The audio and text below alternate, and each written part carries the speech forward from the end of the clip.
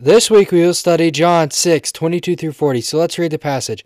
On the next day, the crowd that remained on the other side of the sea saw that there had only been one boat there, and that Jesus had not entered the boat with his disciples, but that his disciples had gone away alone. Other boats from Tiberias came near the place where they had eaten the bread after the Lord had given thanks. So when the crowd saw that Jesus was not there, nor his disciples, they themselves got into the boat and went to Capernaum seeking Jesus. When they found him on the other side of the sea, they said to him, "Rabbi, when did you come here?" Jesus answered them, "Truly, truly, I say to you, you are seeking me not because you saw the signs, but because you ate your fill of the loaves.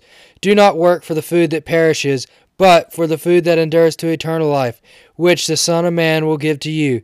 For on him God the Father has set his seal." Then they said to him, "What must we do to be doing the work of God?" Jesus answered them, "This is the work of God, that you believe in him whom he has sent." So they said to him, "And what sign do you do that we might see and believe? What work do you perform? Our fathers ate manna in the wilderness, for as it is written, he gave them bread from heaven to eat." Jesus then said to them, "Truly, truly, I say to you, it was not Moses who gave you the bread from heaven, but my Father gives you the true bread from heaven. For the bread of God is he who comes down from heaven and gives life to the world." They said to him, "Sir, give us this bread always."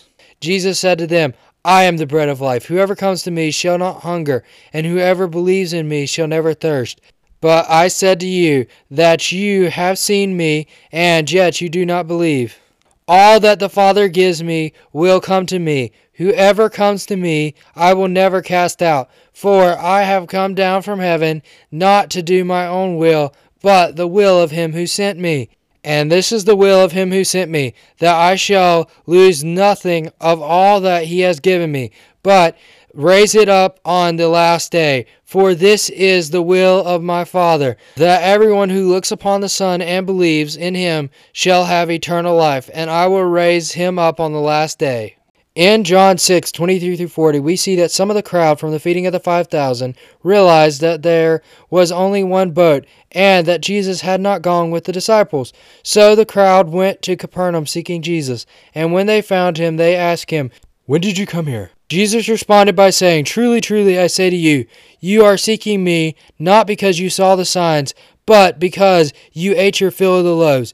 We see that Jesus did not respond to their question, but instead addressed what they were truly seeking. This is something we see all throughout Jesus' ministry. He has the ability to cut through what people say to what they really want, because he knows them better than they know themselves.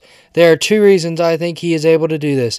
The first is his omniscience. The second is that he knit us all together and gave us his image. When Jesus says, "Truly, truly," we know that he is about to reveal something that we should all pay attention to. In this case, we see Jesus revealing something about who he is, how to live forever with him, and why the crowd was seeking him.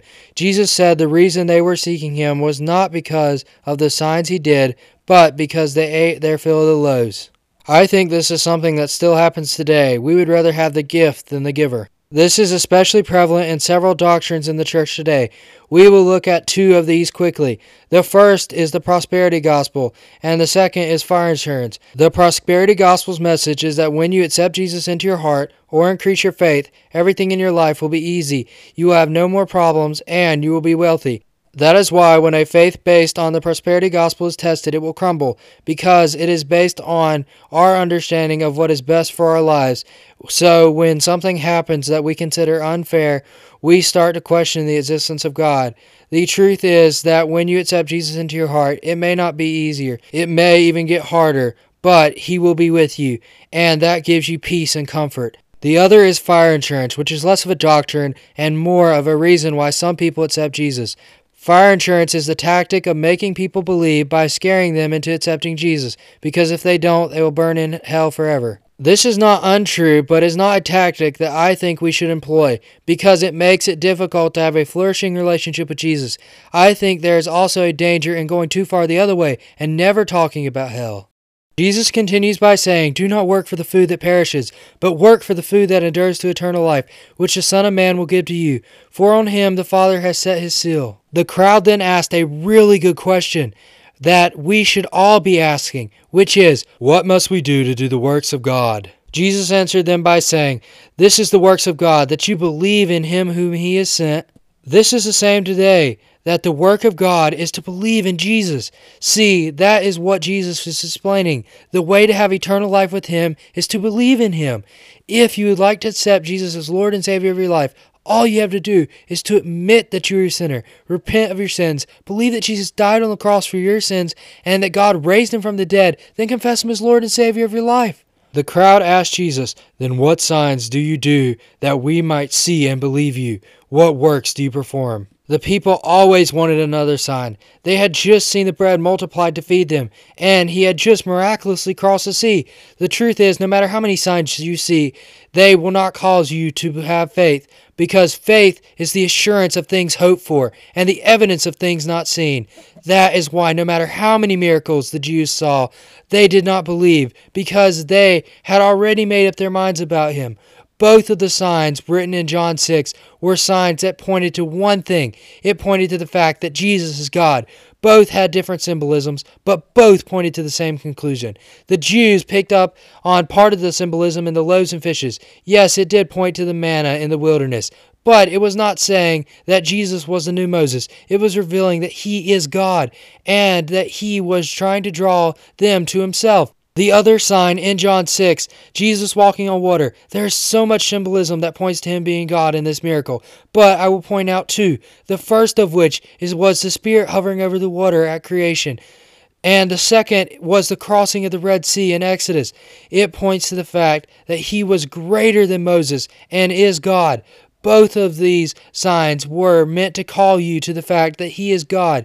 The Jews did not come seeking anything but more of what Jesus had already given them. They were looking for provisions and blessing instead of what Jesus came to give us, which is eternal life with him. It is so easy to get wrapped up in what Jesus gives us that we miss the ultimate gift that he came to give.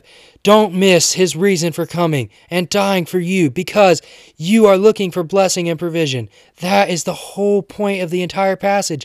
Jesus' signs are pointing to his real reason for being here. It is not about provision, but mankind's restoration back into the family of God through Jesus. God knows what you need long before you ever think to need it. So trust him. He knows what you need. The Jews continue by saying, "Our fathers ate manna in the wilderness. As it is written, he gave them bread from heaven to eat." See, Moses had become everything to the Israelites, and they thought that it was Moses who gave them all that God did for them in the wilderness. Jesus tells them that it was not Moses who gave them manna, but it was his heavenly Father who gave them the true bread from heaven. Jesus is the true bread that comes down from heaven, and the bread of life, who takes away the sins of the world. And whoever comes to him shall not hunger, and whoever believes in him shall never thirst. It is a similar picture as at the well with the Samaritan woman. He said, "Come to me, and I will give you living water, and you will never thirst again." They had already eaten his bread and were hungry again, so they knew Jesus was not talking about physical food, but the crowd could not figure out what food he was talking about. Next week we'll discuss more about this food, but for now know that Jesus is the bread of life who was given for you so that you could live forever with him. Even after all this, the crowd still did not believe in him. See, no man comes to Jesus unless the Spirit draws them, and all that come to him he will never cast out. Jesus did not come of his own will, but of the will of him who sent him. And the will of him who sent him is that everyone who looks on the Son and believes in him should have eternal life, so that he will raise them on the last day. This is why Jesus came, because he wants to know you and have a relationship with you, so that you can have eternal life with him. He will raise you on the last day if you believe in him. So today, if you have not accepted Jesus as Lord and Savior of your life, what better time than now? There is always a temptation to wait, but know that we are not promised tomorrow. Accept him right now, no matter where you are. You do not have to be in a church. You do not have to wait until you clean your life up. Jesus is calling you just the way you are. That does not mean that you can continue sinning, but once you have come to him, he will put new desires into your heart. Also this week know that God's ways are higher than ours, and that we may not always understand everything, but He is in control, and He will be with us no matter what. So trust Him with your all.